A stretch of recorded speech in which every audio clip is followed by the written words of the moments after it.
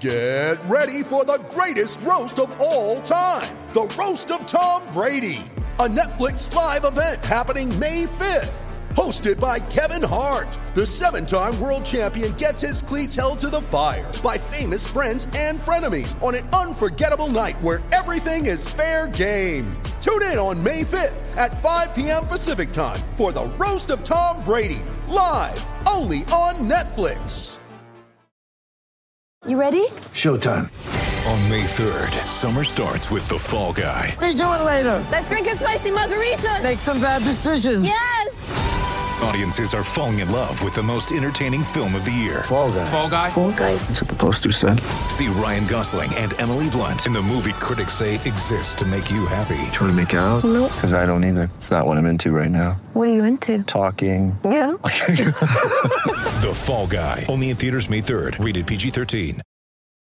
When you need mealtime inspiration, it's worth shopping Kroger, where you'll find over 30,000 mouth-watering choices that excite your inner foodie. And no matter what tasty choice you make, you'll enjoy our everyday low prices, plus extra ways to save, like digital coupons worth over $600 each week. You can also save up to $1 off per gallon at the pump with fuel points. More savings and more inspiring flavors make shopping Kroger worth it every time. Kroger, fresh for everyone. Fuel restrictions apply.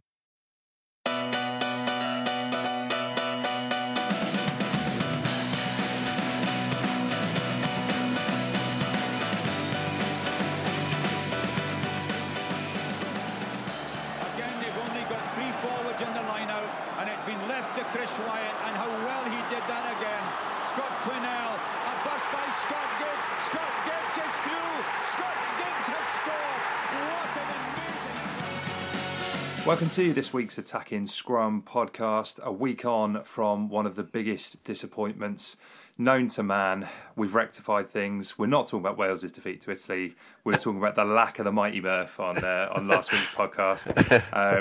But he is here with us to take a look at a fascinating week for Welsh sport. We are going to get you venting your spleen on the Six Nations, I'm sure, Murph. But there's been some all right results in between then, most notably for the Wales women's side, defeating Ireland away, which is a hell of a result.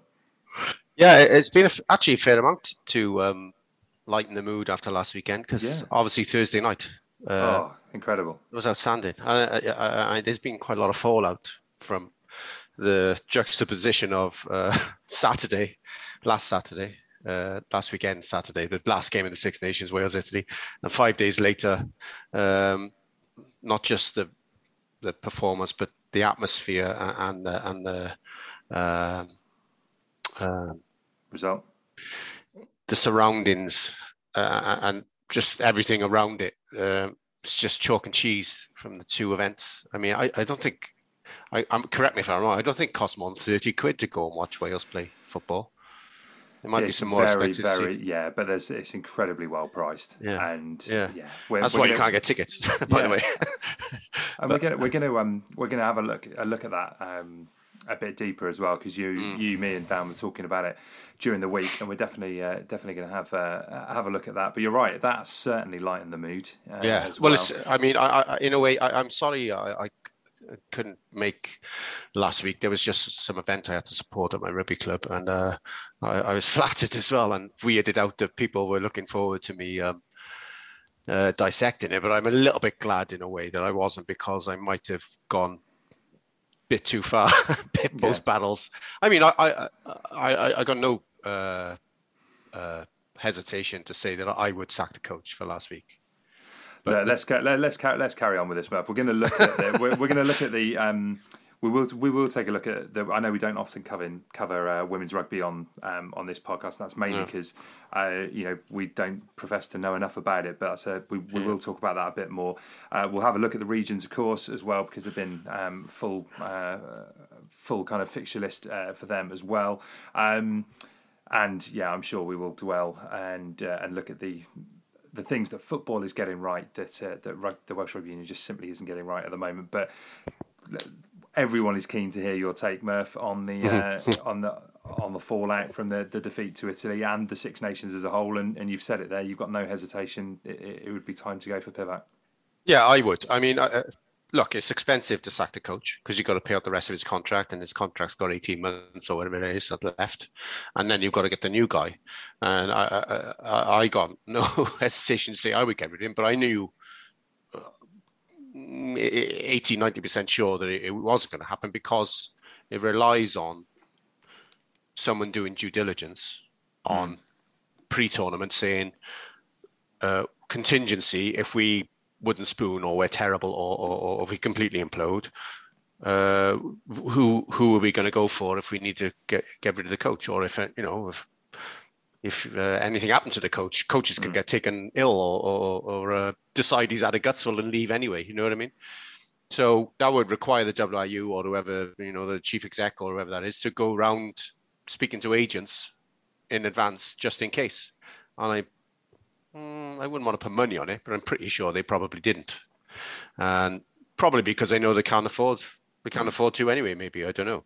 But, people like the guy's been mentioned before, Scott Robertson. I'm not sure if he'd even want to come here. Signed between the last time we had a big pod saying we wanted Scott Robertson on and this crisis one, he's signed a new contract. So it's, that would cost you even more money if you wanted to get Robertson. Who, there's no point sacking Pivac and getting a makeshift coach. You've got to get a world beater if you go out and pull the trigger. Well, even if Robertson was out of contract, he still maybe doesn't want to move halfway around the world. Just maybe as simple as that. Whatever you offer him, the one I've always preferred and the one I think is gettable is Pat Lam, because he wouldn't even have to move house. He could just move to our job. Obviously, I think he's got a long, expensive contract with Bristol, so we probably can't afford to buy him out of anything. But he's expressed interest before that Wales, I think in the last World Cup, he was quoted in one of the papers saying Wales could easily win a World Cup because he basically admires the players that much. He's got enough of them at Bristol as well. Yeah. I mean, I think he's a fan of certain players actually who've been out of form, but he was a big fan of Liam Williams and various people. So he would be my favourite, but that would require, lots of pre-planning and possibilities. And I mean, really speaking, does anyone think Wayne Pivac's contract is going to be extended after the next World Cup? I don't think Wayne Pivac thinks that. Therefore, they should be looking at the next coach now, shouldn't they? Because you've got to work out whose contract is up. I know Eddie Jones might be available in 18 months, so that's an option. Well, I don't know if you've listened to last week's podcast. I have. Merv. I have. But I weirdly found myself thinking that Eddie Jones would get a better tune out of the players than and it would be a job he'd be better suited to, because I think the problem with Eddie Jones is at the moment he doesn't, his selection, he's got too many players to choose from, and he only really wants to pick the players that he knows and trusts from 3 years ago. Whereas actually in Wales he wouldn't have that luxury, and I think he'd probably be able to drill them into a better side. But I wouldn't for a minute suggest that is the answer. No, I wouldn't. I mean, I don't think he could cope with the scrutiny. He doesn't like the scrutiny in England. Oh, Jesus, God! No. Anyone suggests that. How many times have we seen him come out banging the drum for Mike Brown, only to drop him 6 months later? It's. I wonder how much of that is an act, but at the same time, you're right. He definitely doesn't enjoy the press. No, the press intrusion, and he would get it full. We'd get it full on in the South Wales bubble. So. Oh yeah. That was a joke anyway. I mean, I don't want him to coach over here. I don't even want to coach one of the regions, let alone the national side. But that, like I say, that's the time scale they're on now. Is the next guy's got to be started to look at. And Sean Holly's licking his lips, isn't he? Who? Sean Holly's licking his lips looking at this. Yeah. The only reason I've said that is Dan's keen to get more impressions on the show, and this is about one of the 4 rugby impressions I can do. But I'll leave you hanging for that one. I can't join in on the impressions thing. Murph, you're here for rugby rants and swearing and taking us off on bizarre tangents, and that's what the Murph fanboys are out in force for. Fucking right. Also, while I remember, and we're taking this on tangents, I don't know if you saw, but one of our listeners, I think it was William Carter, got in touch to say San Miguel is actually Filipino and not Spanish, which we mentioned a couple of weeks ago. Yeah. Well, the first time I ever saw, in my entire life was in Spain, probably Mallorca, and it's Philippine. Wow. Yeah, who knew? Yeah. But yeah, hopefully they're forgiving and we can get a sponsorship deal out of them at some point. Because So who is? Hang on, what beer have they got in Spain? Estrella, I think, is Spanish. Oh, of course, yeah, Estrella Damm, yeah. Yeah, so yeah, there you go. But I think it's hugely popular in Spain anyway. More on this to come from our San Miguel sponsored trip to Spain and the Philippines. Well, I mean, they've got the right name if they want to sell it in Spain, haven't they? Well, exactly, yeah. Anyway, yeah, to go back to a point you made a few minutes ago about Wales needing to look at what the next coach looks like. Strangely, that is actually something that we did this time round. You know, Wayne Pivac was there in situ. You know, the coach elect, if you like, ahead of the World Cup. You know, that was something that seemingly the WRU had done that we'd never really done in the past, because we were used to sacking coaches either just before or in the car park of a World Cup, and that is something that they had done. But yeah, it was properly managed, wasn't it? But if you remember, as soon as he was appointed, Scarlets couldn't play to save their lives for a while, by a win, yeah, until he left. So, which I think part of it, you know, at the time, I think you could be forgiven for saying that your eye is, of course, going to be drawn elsewhere if you've accepted a national job that's a lot bigger. But the players as well. The players know you're leaving, so they'd be looking, you know, I wonder who the next coach is, and, you know, take their eye off not literally, eye off the ball, professionally speaking, like, you know what I mean? So that could affect the players too, and that might explain some of it. Listen, I wouldn't object if the next guy was Welsh. Who that would be? I have no idea. That's where I should have done Sean Holly. That would have made a lot more sense. Yeah, well, I'd like it to be someone still employed in coaching, ideally. Otherwise, you know, there's a lot of people. If it's people who aren't even employed, there's a lot of Welshmen available for that job. Yeah, I mean, God, the next.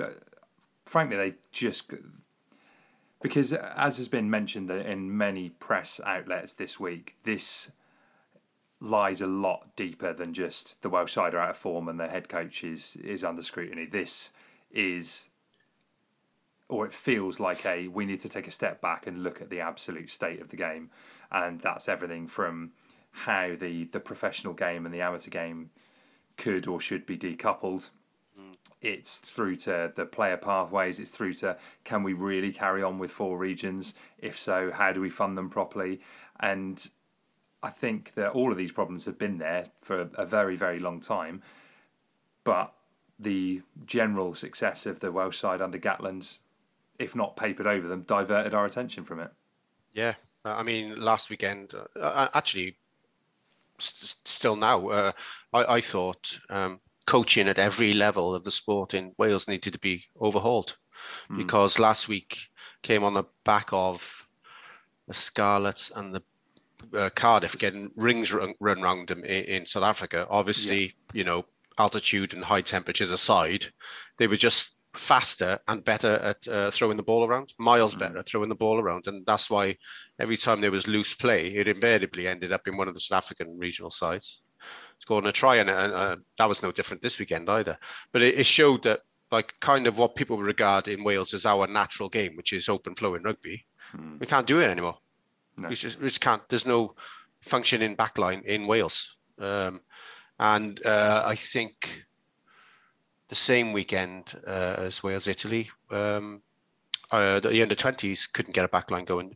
The tactic seems to rely on the opposition missing a tackle from Harry Carey. Otherwise they can't use their backs to flow the ball across the field and back again until there's an opening, and then go around the outside of them or whatever and score a try. It has to rely on someone busting a tackle. Otherwise they can't score, because the handling skills are just not slick enough across the national side, the regions and the age grade representative levels. So last Sunday I was thankfully not on, but I just thought the whole sport needed to be, as you just said, organisationally, but also the way handling skills are coached throughout the whole sport, or the whole of the professional side of sport. And obviously that's going to impact grassroots as well, I guess, but just needed to be reassessed, the way we do things in this sport in Wales. That's so depressed I was. No, and you know, the fact that Gareth Bale's help Wales edge closer to qualifying in football doesn't solve that, does it? It helps divert our attention for a little bit, but I think you're absolutely right. And the kind of the continual poor form of the under-20s across the last couple of years is something that is definitely worrying. And look, under-20s is difficult to gauge, isn't it? Because sometimes you've got 18-year-olds against 20-year-olds, and 20-year-olds with first team experience and stuff like that. So that can be tricky. But we have at the same time seen Wales under-20 sides reach the World Cup final and beat the Baby Blacks and win Grand Slams. And from there, those players, not all of them, of course, not all of them, but lots of them have gone on to be very promising and have very good careers. But it doesn't feel like that at the moment. Certainly when you look at the recent results in the Six Nations, it's not even like you can really point to it and say, well, we're playing good rugby, but we're getting hammered up front. It doesn't look like that. It looks like there's, aside from a few individual eye-catching performances, there's very little to suggest that your theory that coaching across the board needs to be readdressed is wrong. I'm not saying coaches are bad. I think there's plenty of good coaches around. I just think the way we coach, the way we try to play the game and coach to achieve that game needs to be looked at and done a different way. Because it might be naive, or it might be helpless romantic about the sport, but we can't even string, from left-hand side of the pitch, set piece, flowing ball across right to the other side of the pitch. We can't do it without someone having to check their run or not quite catch the ball and pass in a smooth action, and it's all stuttery bullshit rugby. And even basic stuff like that is difficult for our players to do, and completely second nature for second string South African sides in high altitude. I know it's their native environment. They're used to doing that, but they execute all their basic skills, which is running, catching, passing, faultlessly, and then backed up by the fact they're all really athletic as well. They're just scoring freely all over the place. And some of our, moderately rated wingers over the last few weeks have been humbled in the extreme by going down there.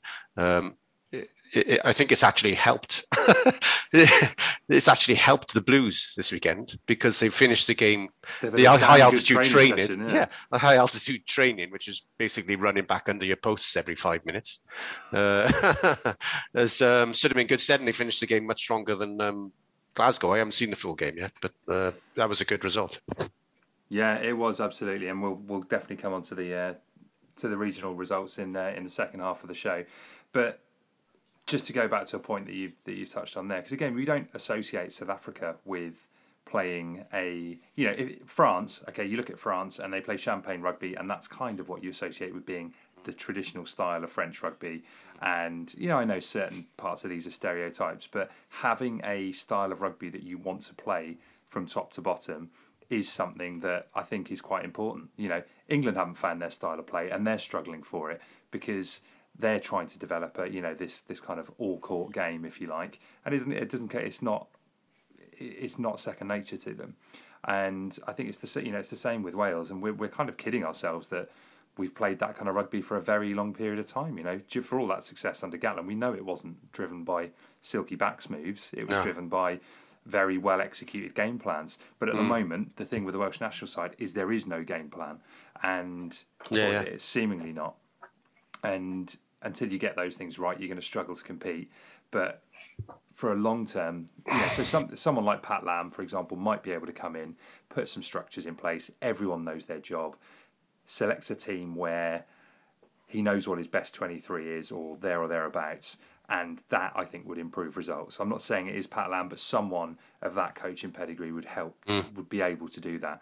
The other part is it definitely runs a lot deeper, and there needs to be a real look at how, like you say, how coaching is done in Wales and what we're trying to do, what we're trying to produce players for. Yeah. I mean, we're just not fully rounded players at the moment. I think if anything, overcoached. I know that's a bit of a simplistic way of glossing over the problem, but there's too much structure.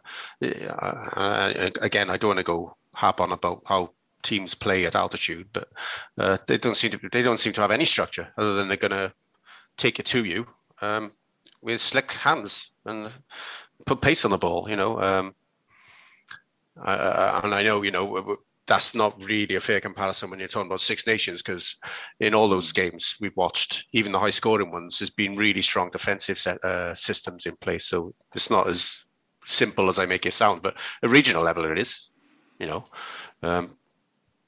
Obviously Connacht or Edinburgh on a Friday night is totally different from Cape Town on a Saturday afternoon, but there's still the basic elements of the sport that they can't do. Obviously, it's a culture shock going from a South Walian February to South African high summer, but and like I say, the Scarlets benefited as well, because they found their backline this weekend against Zebre away, and Cardiff played much better at the end of the game today. So maybe it could help getting rings run round you down there. I don't know. Yeah, I know what you mean. It definitely feels like it's good proper preparation rather than having, like you said, 3 weeks off and just looking completely rusty when you come back. Practicing your systems or whatever the fuck they are. Yeah. But it's a hell of a wake-up call, isn't it, when you're in, wherever it is, Pretoria or Durban or any of those places, because it's bloody difficult to get a result, and you're getting a hiding in many cases. Some of the back three players they got lying around on the floor down there uncapped. Incredible, aren't they? I mean, Kurtley Arendse played against the Dragons today. He scored a beautiful try. I mean, I don't know. I don't know. It was well, I'd say it was like a Christian Cullen type try. Yeah. And I to be honest, I wasn't that disappointed in the Dragons. I thought their backs were quite good. They scored a first phase. Rio Dyer scored a try off first phase, which was a set move, which really impressed me. And there was another try for Rossa, which I enjoyed. Obviously, they shipped 60 points, so I'm not defending them, but 50, wasn't it? I think. I thought it was 60. Maybe it was. Do you know what? It's the only game I haven't seen this weekend. Actually, is my own team. So I only had time for. I was like, right, I can squeeze in 3 this weekend alongside, cooking a Mother's Day roast and all that kind of stuff. Right. Yeah. And I was like, right, I'll pick the 3 games where they're least likely to be hammerings in. Obviously, the Ospreys didn't transpire that way, but yeah, the other 2 were good results. But yeah, to Arendse, you're absolutely right, because I noticed him playing in the game against the Scarlets the week before, and I mean, just an absolute Rolls Royce of a fullback. Yeah, and you're right. These are uncapped players knocking about around these clubs, and there are some wonderful players in those back threes. And you're right.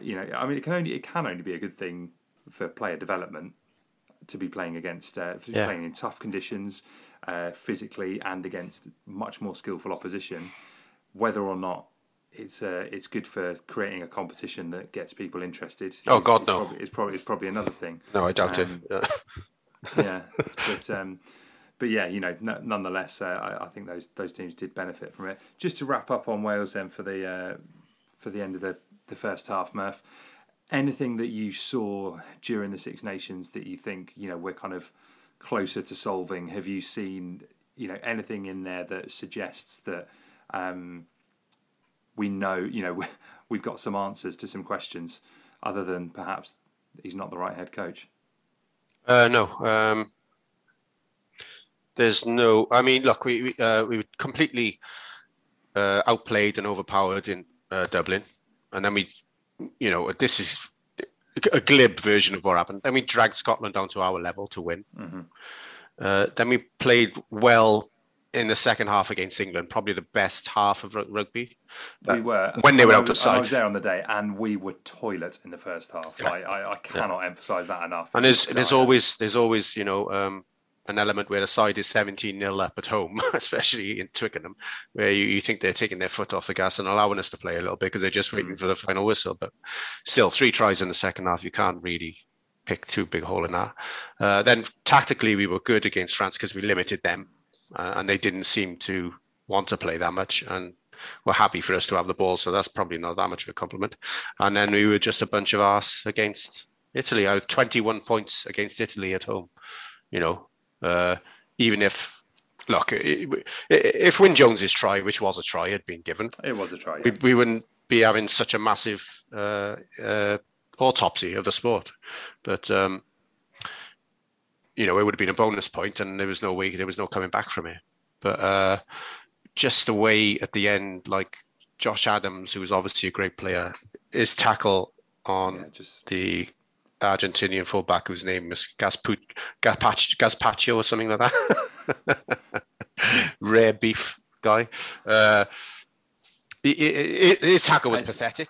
Ange Capuzzo, I think it is. Yes, Ange Gaspacho. His tackle was pathetic. And then Kieran Hardy's tackle was worse. Never even laid a finger on him. Didn't use the touchline. Didn't do anything to slow him down so that the cover defense could get to the guy or anything. And that's why they deservedly lost. So we're having this investigation into our team. But individually, I think Thomas Francis is one of the best tight ends in the tournament, and opposition sides are targeting him in the scrum to avoid the amount of penalties he wins. And I don't think people fully appreciate in Wales how good he is, because he's already been in a side or a squad for about 6 or 7 years, and he's not 30 yet. So we could have his best form to come in this position. He's got quite a few miles on the clock, although he doesn't get too many minutes for his when he was at Dexter anyway. He didn't get too many minutes, but he's underrated, I think, in Wales. And other than that, everyone else went backwards. Well, Dewi Lake might be a discovery. I think Lake is a discovery. Actually, I would say that's a crumb of solace. As you can imagine, Murph, with my desperate attempts to turn this into a horse racing podcast, and with Cheltenham being last week. Oh, Milan-San Remo last week as well. So the cycling season's officially underway. Yeah. Yeah, well, you should have bloody turned up then, shouldn't you? Yeah, sorry. I actually missed that. I had to watch highlights of it. But yeah, I was. You look at the players, and when you talk about racehorses, you look for improvement. You know that there's something more to come, or you look at a racehorse as being exposed, and you know that actually they're not going to get any better, and they're going to get a bit worse. Dewi Lake was one of those players who I looked at and thought there's a lot more to come from this guy, and he, for a start, he looks like he's 35. And he's just so thick set, and his face looks like he's taken a batter in the nicest possible way. It looks like he's been around the block a lot already, and I think he's got. I just think that raw physicality, and in an age where we're all expecting front row players to carry the ball like Antonio and Cyril Bailly and these guys. There's so much talk about that. Well, Tom Francis probably doesn't do. He doesn't carry it like those. But you're right, he scrummages really well. Someone like Dewi Lake, I think, adds that level of dynamism to it, and he's got a lot more to come from him. I think we're going to see a lot more improvement from him. So that's something that I think was vaguely positive. Yeah. Having said that, not wishing to diss all the players, because a bad setup coaching wise will ruin any player. There's good players in the English side, and they don't look like they know what they're doing. Really good players in there, and really good players in our squad. So you can't put the blame, I think. But you get idiots starting to pick holes in the effort. There was some weird theories about Alan Wynne last week being out of position all the time. Madness. Yeah, this is madness. It's weird. Proper flat earth stuff. I think I've seen him have one average game in 150 caps, and that was it. And funny enough, it's when he hadn't played any bloody rugby for 6 months and come back for no reason. Yeah, well, he kept. There was, I think, Sean Holly highlighted it. He was overrunning balls, overrunning plays all the time. Your mate Sean Holly on Scrum 5, and then the theory got going around Twitter that he was deliberately doing it because he's trying to get rid of trying to get rid of Wayne Pivac. But that argument falls down when you point out, well, how come the rest of the team don't know where they're fucking supposed to be then? Are they all deliberately clueless, or is it maybe the coaching leaves them wondering what the fuck they're supposed to do all the time?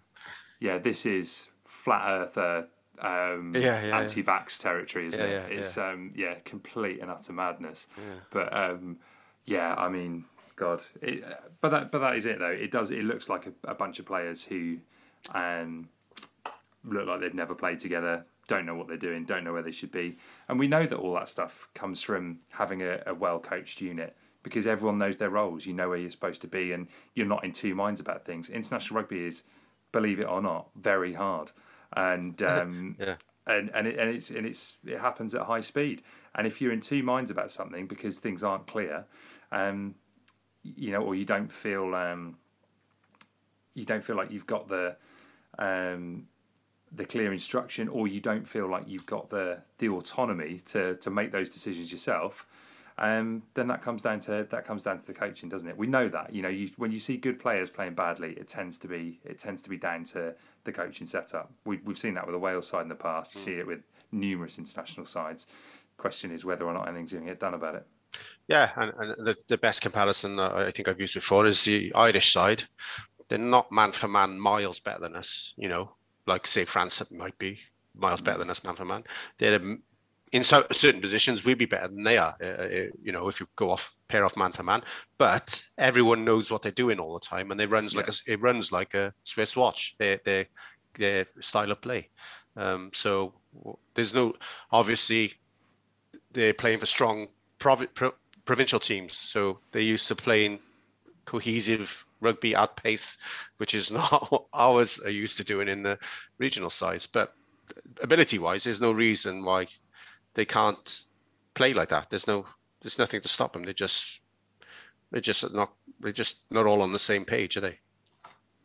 They're not, and I think it's probably a good point now to take a break. We'll come back after that break, and we will look at the regions, and we'll also have a look, as we said, into just what the FAW are getting right that the WRU are not, and we'll be doing all of that in the second half. And don't go anywhere.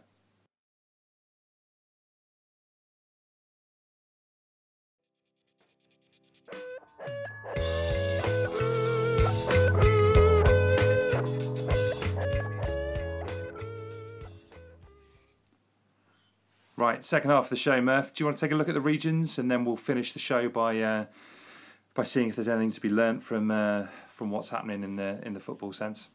Yeah, yes, please. Good. All right. The Ospreys got well and truly thumped, which was what, Friday night was it? Yeah, Friday night. Like 5 p.m. on Friday. Yeah.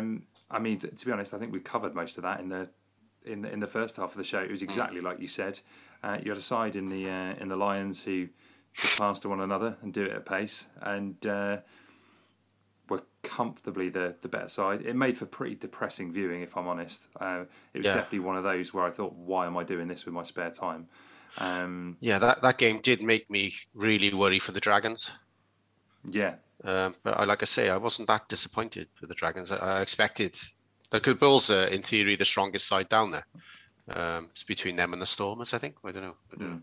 And so I thought it could be really ugly, but they made it, not defensively, but attack-wise, they made a decent fist of it, the Dragons. So I might have been watching that through my fingers otherwise. But some of the, like Luke Morgan on the wing, I don't like name-checking people who get embarrassed or anything, but he's a 7th circuit guy, and he just couldn't cope with his opposite number. Yeah, he beat him in a metaphorical phone box on more than one occasion, and then just outpaced him completely. So it must be quite shocking for those players to be exposed to it, after the drudgery of the winter games in this country, So, like I say, the positive you can take out of it is that the Ospreys and the Blues, Cardiff, have come back in better form for the exposure. Yeah. Sorry? Scarlets and Cardiff. No, Ospreys. Scarlets, sorry, yeah. That's what I meant. You know what I meant. Yeah. They both come back and played better behind from being exposed to that style of rugby. And look, it's that time of year. The pitches have gone rock hard. Like our club, the pitches, we've only had half a week of good weather, and the pitch is like a dust bowl already. So this is the time of year to fling it around, So hopefully they'll have the same effect on the two clubs that are down there now. I think they've got another game next week, haven't they? Before they come back. So, yeah. Yeah, 2-game mini tours. I think there's very little to... I suppose maybe the Ospreys hung in a bit longer than I thought they might, if I'm honest. But difficult, again, when you go there, and it just shows the strength in depth. It was interesting what you were saying about Ireland in the first half. And I know what you're saying about there not being, necessarily that many players who are better than our players. But I think that's when we look at first 15s. The thing that Ireland have got is they've got, with the exception of outside half, is they've got real options in virtually every position. Yeah, they got depth. Yeah. And it's the same problem with the regions. You look at a player like Josh Thomas, who I quite like. I think he's quite a promising youngster, but that's a hell of a tall order to get dragged in at the last minute away to the Lions. Expect to run a game from 10 when you've not got a huge amount of experience. No. Like you say, I suppose the hope is that all of the players will learn from that, and you'll end up. It will prepare you for a higher intensity of rugby when you get back. But otherwise, very little to cheerful about. Not only have the Irish provinces got greater depth, but they've also got higher quality foreigners in their side. So we get bargain basement foreigners, and Ulster get Dwayne Vermeulen, and Munster get de Allende, and the list goes on. So that Ulster going to South Africa with Dwayne Vermeulen in their side is a real help in terms of what they're about to face.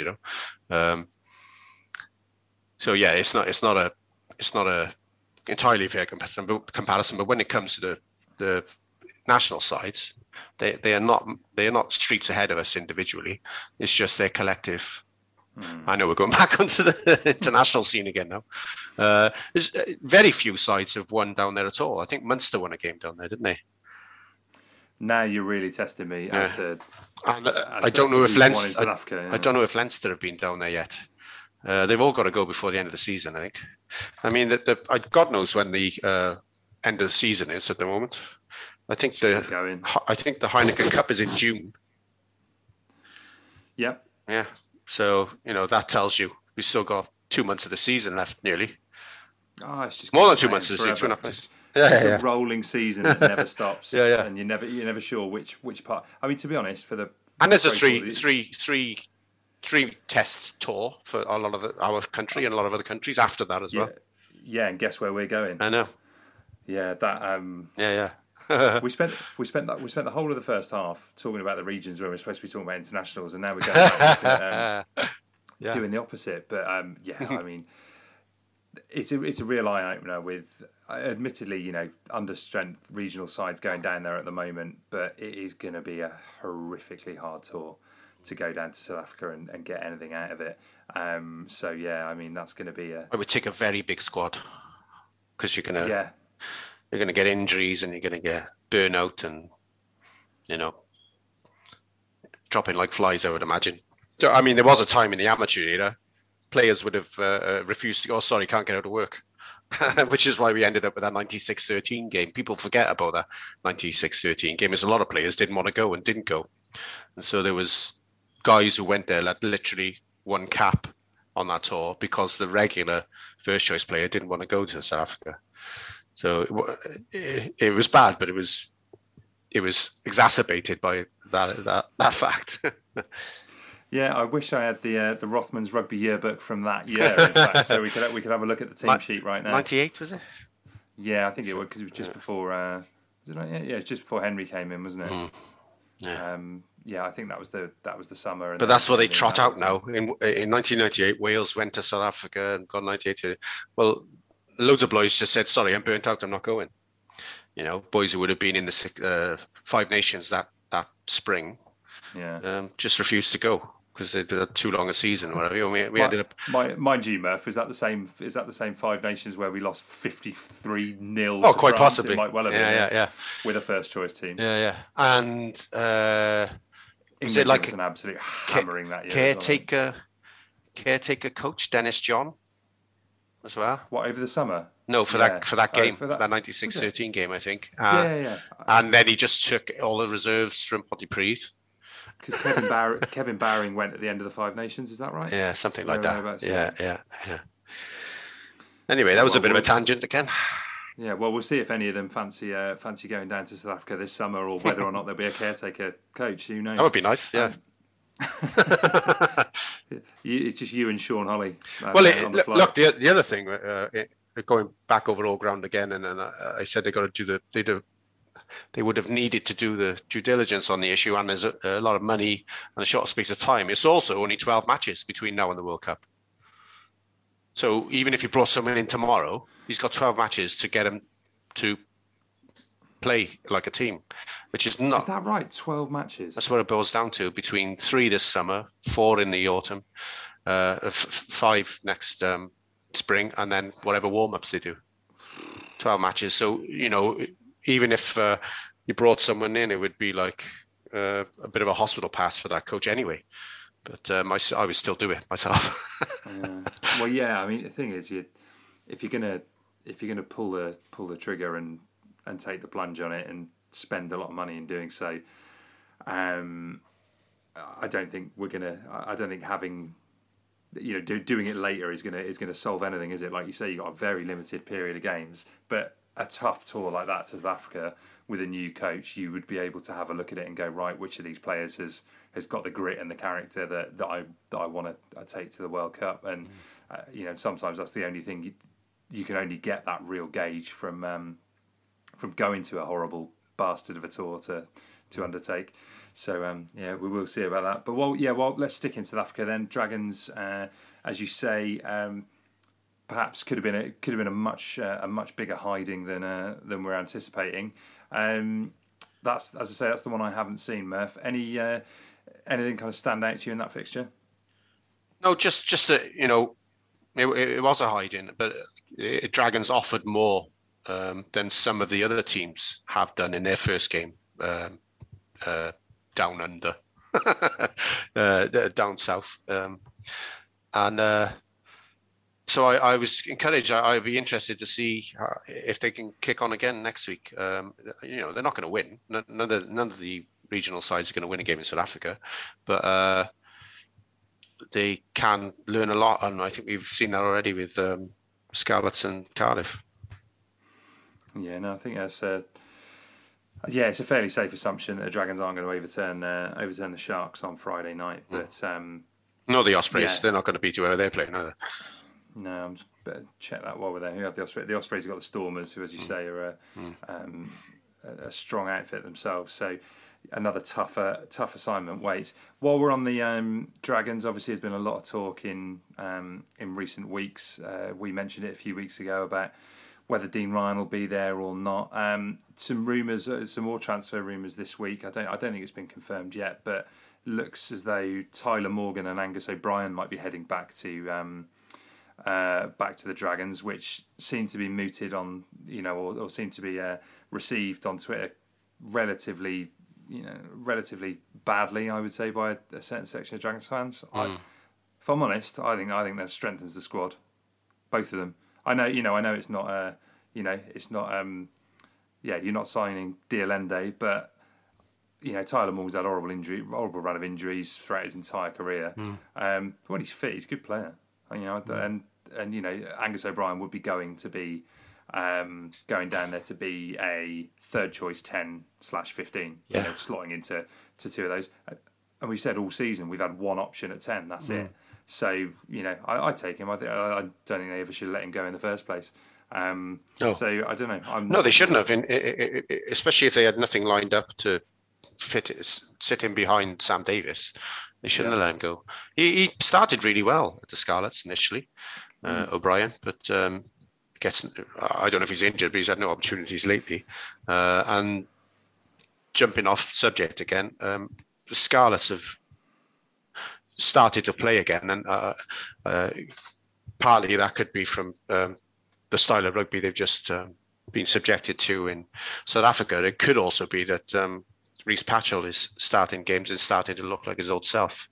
Yeah, let's move on and talk about the Scarlets now, because I think that it's a difficult one to know how much to read into it, because Zebre are essentially the Dragons of Italy, but they play some good stuff going forward, but have struggled defensively. But I know exactly what you mean. Watching that game, I was definitely thinking the thing that's most encouraging about this was just some of those touches from Patchell that make you think that he if he can just stay fit, there is still a really really an international quality 10 there. He's never really had that run for Wales, but we know what he can do when he's good. And it wasn't all perfect. It was a couple of shanked kicks and stuff like that. But it was just the little things, the kind of knowing that there's someone outside you and you're going to get flattened, tip on pass. It just helps. It helps so much. Well, it wasn't so much that they beat Zebre, it's the way they beat them. Obviously, the conditions were ideal for it, but some of the moves, it was literally.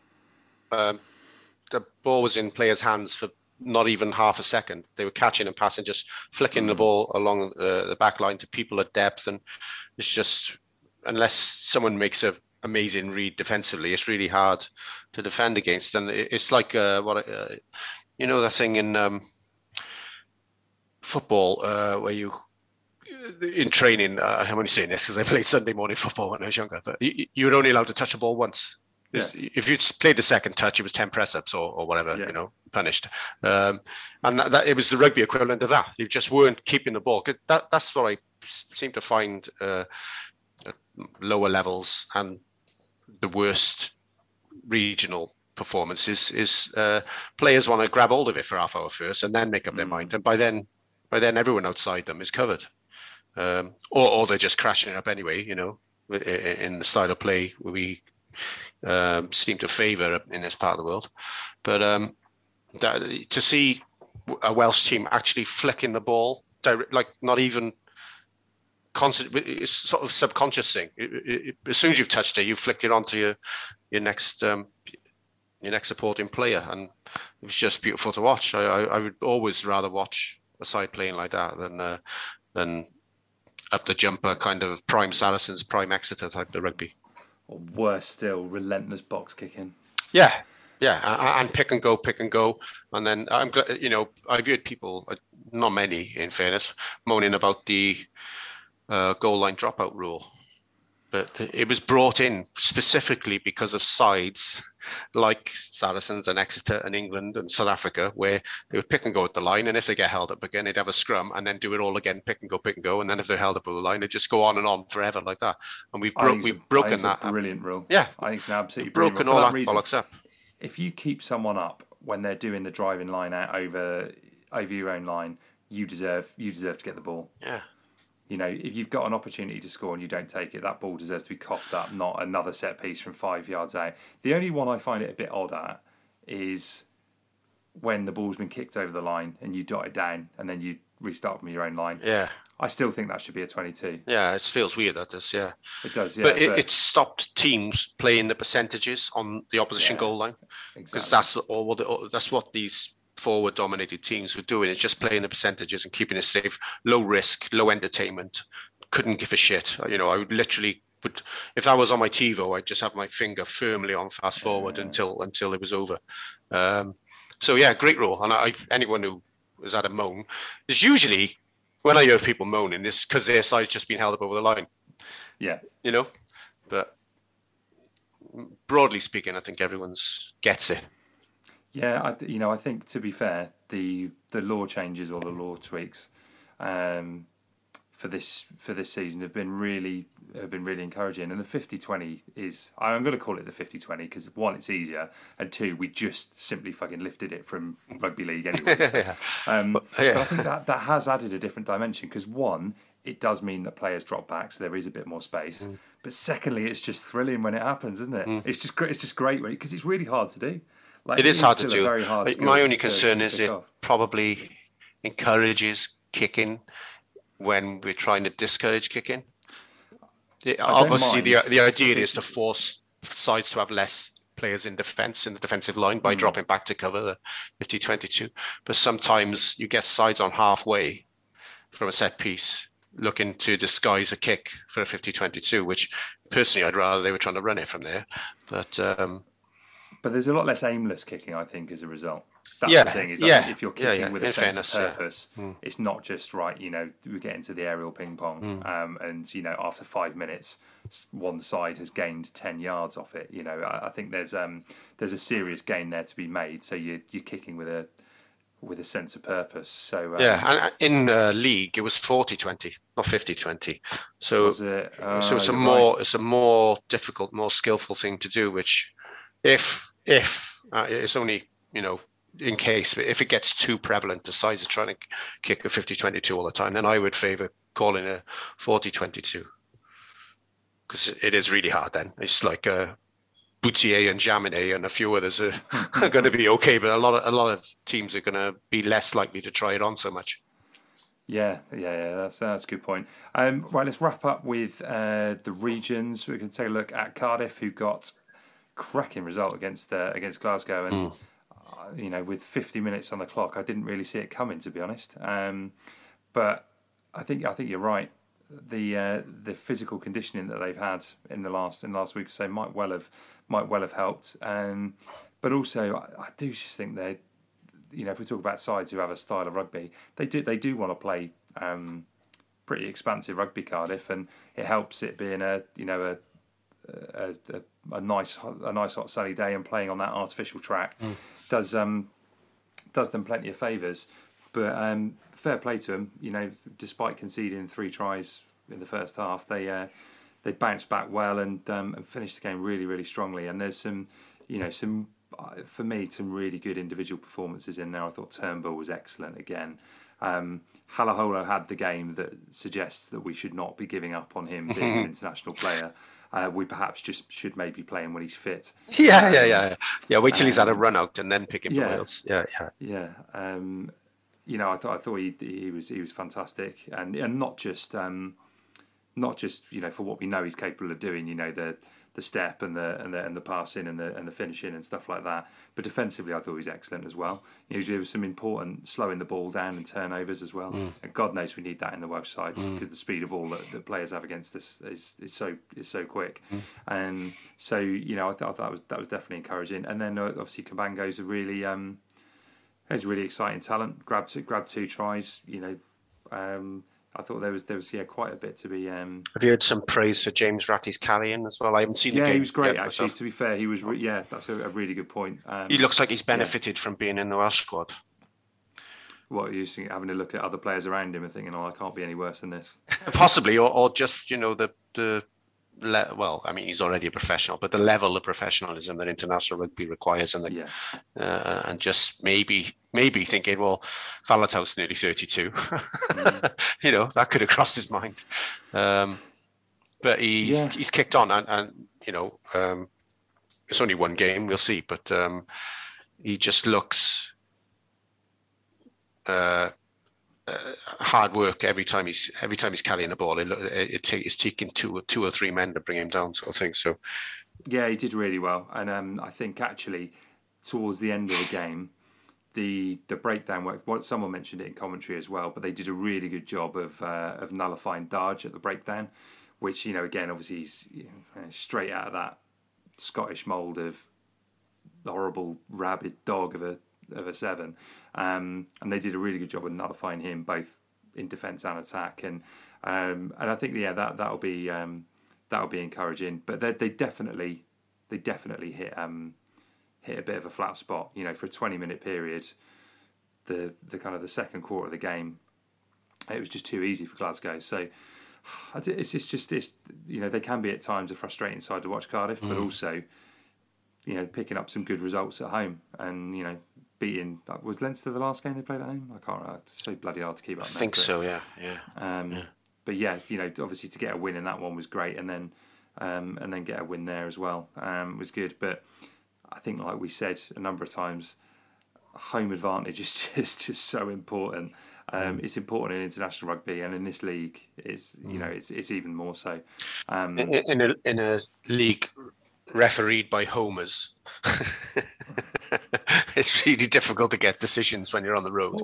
What was the game I watched? And I was like, "What the hell is going?" It was the Ospreys game. It was like it was a computer game where they've turned off breakdown penalties and stuff. There's just all sorts going on, not just like flying in, but grabbing the ball, falling over, and then it being a completely legit turnover. And just saw numerous offences. It was just like, oh yeah, play on. No, that's all right. Scrag the 9 hour, don't worry about it. It was just madness. I thought it was kind of almost a new low for UFC reffing, which is saying something. But yeah, it was all in all, I think when you have one of those weekends where two of the sides gets a result, that's not. Yeah, bad, Jacko. Viewing, I think Jacko Piper was reffing one of the games I watched. Yes, he was. Yeah, Jacko did the Scarlets, I think. Yeah. Well, he wasn't. Your blood pressure. He wasn't terrible in that game, but then there was nothing on it. So yeah. The thing is, it's for a lot of referees. It's when one side is kidding on at the scrum, and they're not recognising it. That's when it gets infuriating, because a lot of refs and a lot of ex-players and a lot of people who follow rugby closely don't really understand when sides are at it, and I don't think it was a wide open game, so it probably suited Jacko Piper for the style of rugby he's grown up refereeing, if you know what I mean. So it definitely didn't suit him in Dublin, or didn't suit us in Dublin, let's put it that way. We can all agree on that. Right, let's take a look. Let's finish the show then, Murph, with a look at two things. Let's talk about the women's side first, because that is a fantastic result, and you watched that one. It'd be great to get your thoughts on that result, and also how the side kick on from here. Well, I feared the worst. I think it was 19-10 down. I think they were, and kind of shades of previous seasons. A collapse is coming, kind of thing. But much like, I guess, Cardiff this weekend, they've benefited from being down in South Africa for a fortnight and being subjected to high standards. The women's rugby team have benefited from turning professional and being subjected to proper training. And so they finished the game stronger than the opposition, and that's why they ended up running out 27-19, I think it was. I mean, the girl who, I can't remember her name, but the centre who scored the try, she just looked in shock. She just made the break, and it was like, any second now someone's going to catch me. Because there was a slow-mo of her face, and her eyebrows were kind of right up in the edge, like, any second now. But no one caught her, and before she knew it, she was grounding the ball. So, and then what got me was the number of players crying after the whistle. Jasmine Joyce and just loads of them just smiling and crying at the same time, which is a good look. So it's quite exciting. And what you said earlier about none of us are experts and we don't cover it, I might end up being the resident expert, because two of my mates, one of my old rugby mates and one of my old drinking mates back in Canton, have got daughters in the Welsh under-18 squad this year. So I'm probably go and see at least one of those games, and then within about 2 matches, I would imagine I'll be a global expert on the women's game. Well, I've no doubt about that, Murph, as well. Yeah, no doubt. Yeah.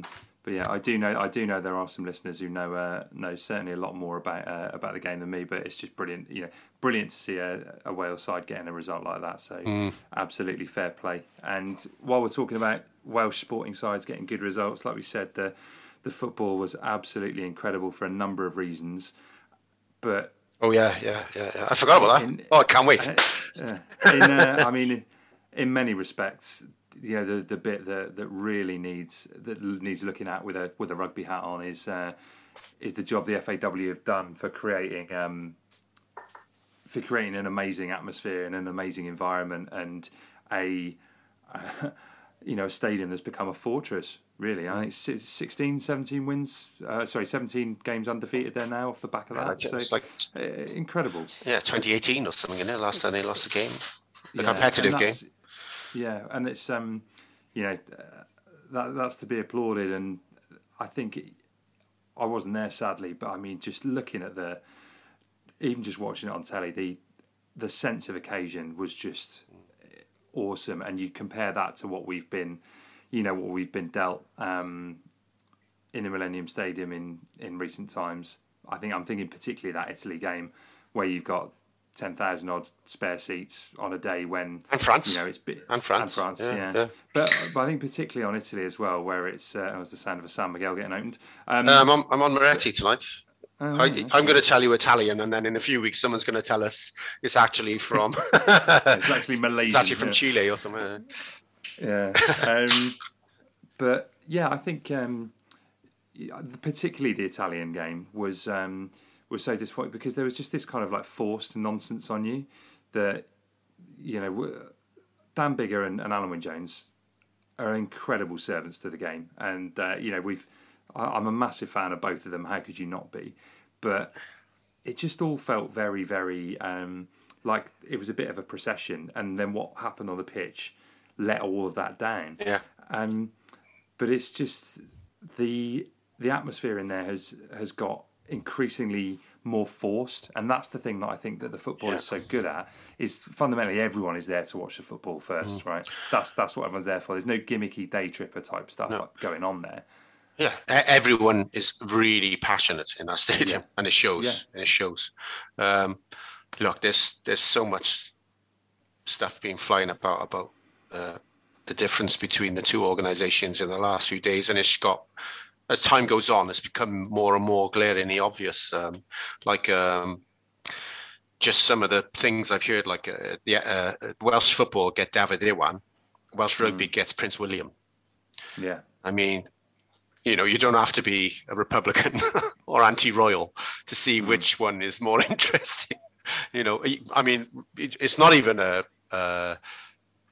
Welsh independence thing, because there's plenty people in England who don't give a monkeys for the royal family either. It's just, it's just not interesting. It's just I preferred his earlier stuff as well, to be honest. And if you look back, I've compared it. I think I said it to you on WhatsApp and lots of my friends. Thursday night in Cardiff City Stadium was easily on a par with Wembley '99 in terms of a Welsh sporting event and the outcome and the build-up. Specifically the build-up beforehand, because '99 was Tom Jones, Max Boyce. Max Boyce had written a song specifically for the occasion, and it felt like we'd invaded London, and all this, and then we beat them when they were miles better than us by a point, and Scott Gibbs and all that stuff. And it's just something that is in our, it's in there with a milestone moment in Welsh sporting history, with beating England at Twickenham in the World Cup league phase, pool game or something, and. Our first Grand Slam in 28 years, all those moments, like in our, DNA now, and that was another one. That was as big as any sporting event, alongside beating Belgium to be in the semi-final of Euros, and Bordeaux in particular was a one for me, because I was at home watching my wife. And it was the shock of seeing all the Welsh fans at a major tournament. And then the other shock after that, realising from social media, most of my mates were there and I hadn't bloody gone.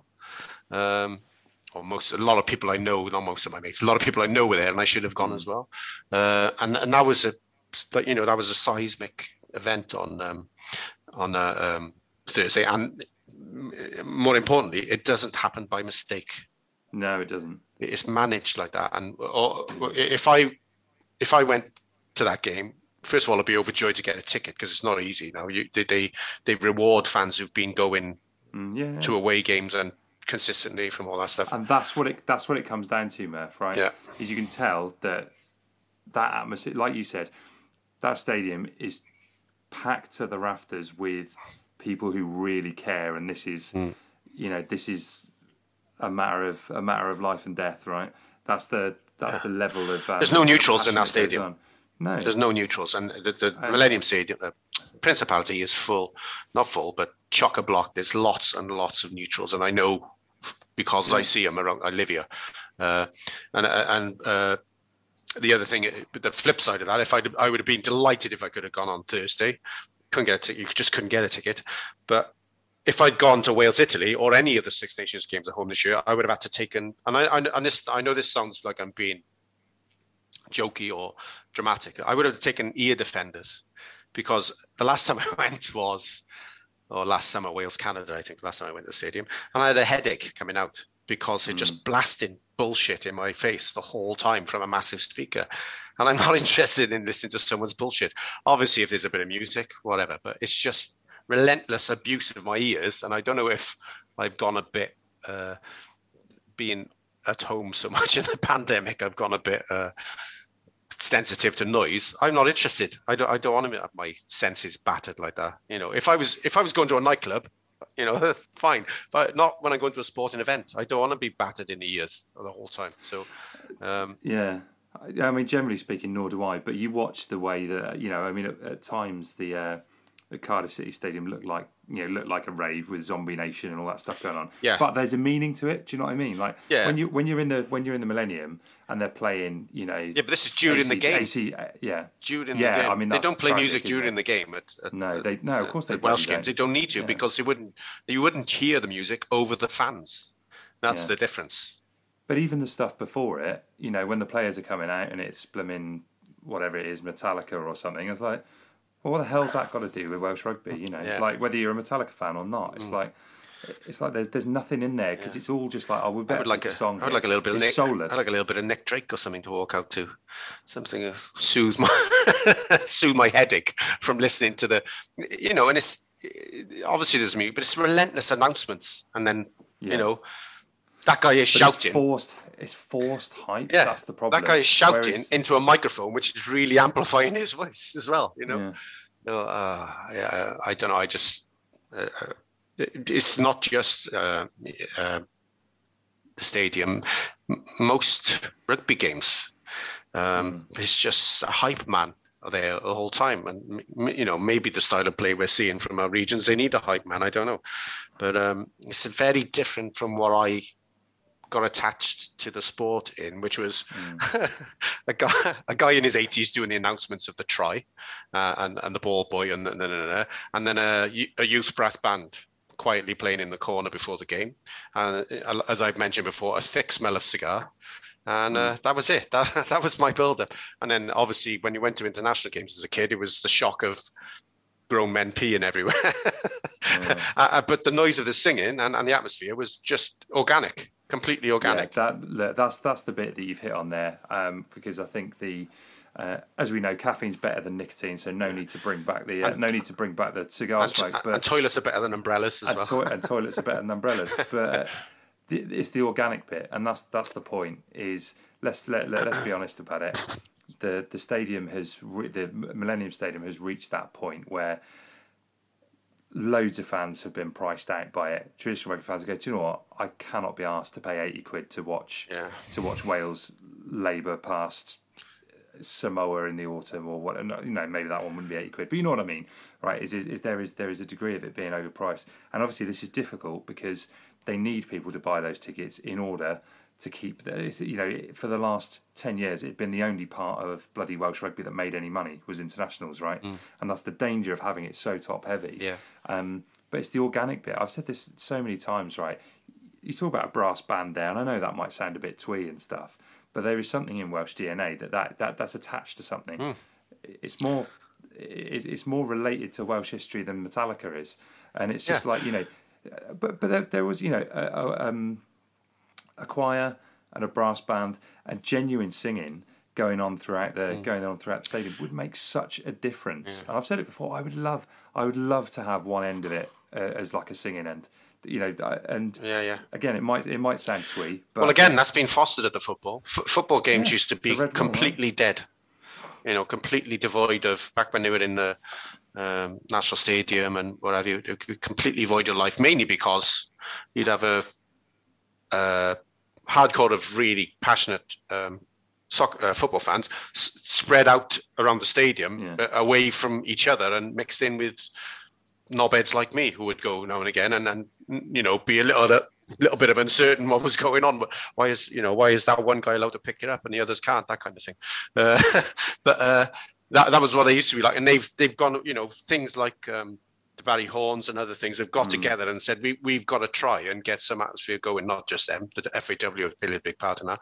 We've got to try and get something going at Welsh games, because we can getting behind the boys is, a big part of supporting your team, and it does, it does help the players as well. It drives them on. So that was the start of it, and then moving to Cardiff City Stadium. When I was a schoolboy, they were all in Indian Park. So, and the refusal they could have easily made a mint by moving to the Principality for this game, and they refused, and they're going to refuse in the future as well. And they're just getting it right a lot, Yeah, no, you're exactly right, and Welsh Rugby has got a lot of thinking to do about how we do that and get behind the boys and get behind the girls, and hopefully there'll be a because to be fair, it's long overdue them getting professional contracts. But let's hope that is a reason for the sport to kick on in the women's sport to kick on in the country, not just from a commercial point of view, because we need to grow that area of the game, but because it's important. It's just great to see Welsh sporting sides do well. Yeah. They probably at this stage they probably don't pay their way, do they? Oh, right now no, they don't. Yeah. But it is an area where there is growth, because right now there's so little money coming into the women's game that if you can get a generation of not just girls but particularly girls interested in watching and playing rugby, then there is an opportunity to really it was grow. All terrestrial coverage as well this weekend, so they're going in the right direction, hopefully.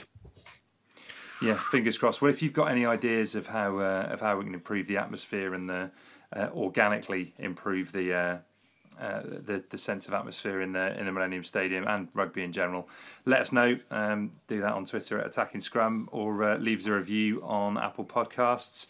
Murph, it's been an absolute joy to have you back. Thanks, mate. And I know the hardcore support of the Attacking Scrum. The Murph Ultras. I know. We'll have been delighted to have had you back. Freaked me out, that did, when I was getting requests to have a rant last week. And like I say, I'm sorry I couldn't get out to the shindig that I was going to, but I'm a little bit glad that I didn't come on angry, as they say. Don't drive angry, because there's been more positivity around this week. So. Fair play. Well, yeah, thanks for coming back, and a thanks as always to our sponsors at So Coffee Trades. If you want to get some great quality coffee, you can do that at socoffeetrades.co.uk. Right, we'll be back to chat rugby with you next week. Thanks for listening.